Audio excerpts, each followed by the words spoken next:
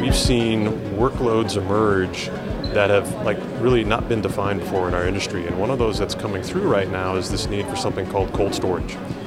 You're a business, you're collecting data every day. I mean, petabytes of data on a weekly basis in terms of thinking of a social media site as you go and post a picture.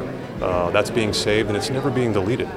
And that creates an interesting dilemma because what is posted needs to be accessible over time, but in terms of the frequency of what is accessed over time, that drops off after that initial posting. And so cold storage has really come in to fill that gap. And what we're doing here right now in terms of looking at the Intel products today is we're really focusing on that cold storage space, which is a need that our customers have, and we feel we have a really compelling solution there. Well, Intel's been a great partner. We've been looking at this low power space with them for several years right now. We've collaborated on a couple of different joint designs.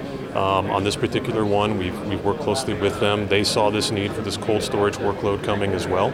What we have here is a solution where we can put almost 2 petabytes of storage, which is just phenomenal to think about, in a single rack in a data center.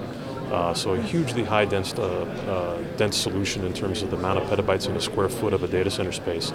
And what we can do as well is with the Atom processor in it, is have a very, very, very power efficient footprint. So we think it's going to be a really compelling solution, and this is a market that's really going to take off.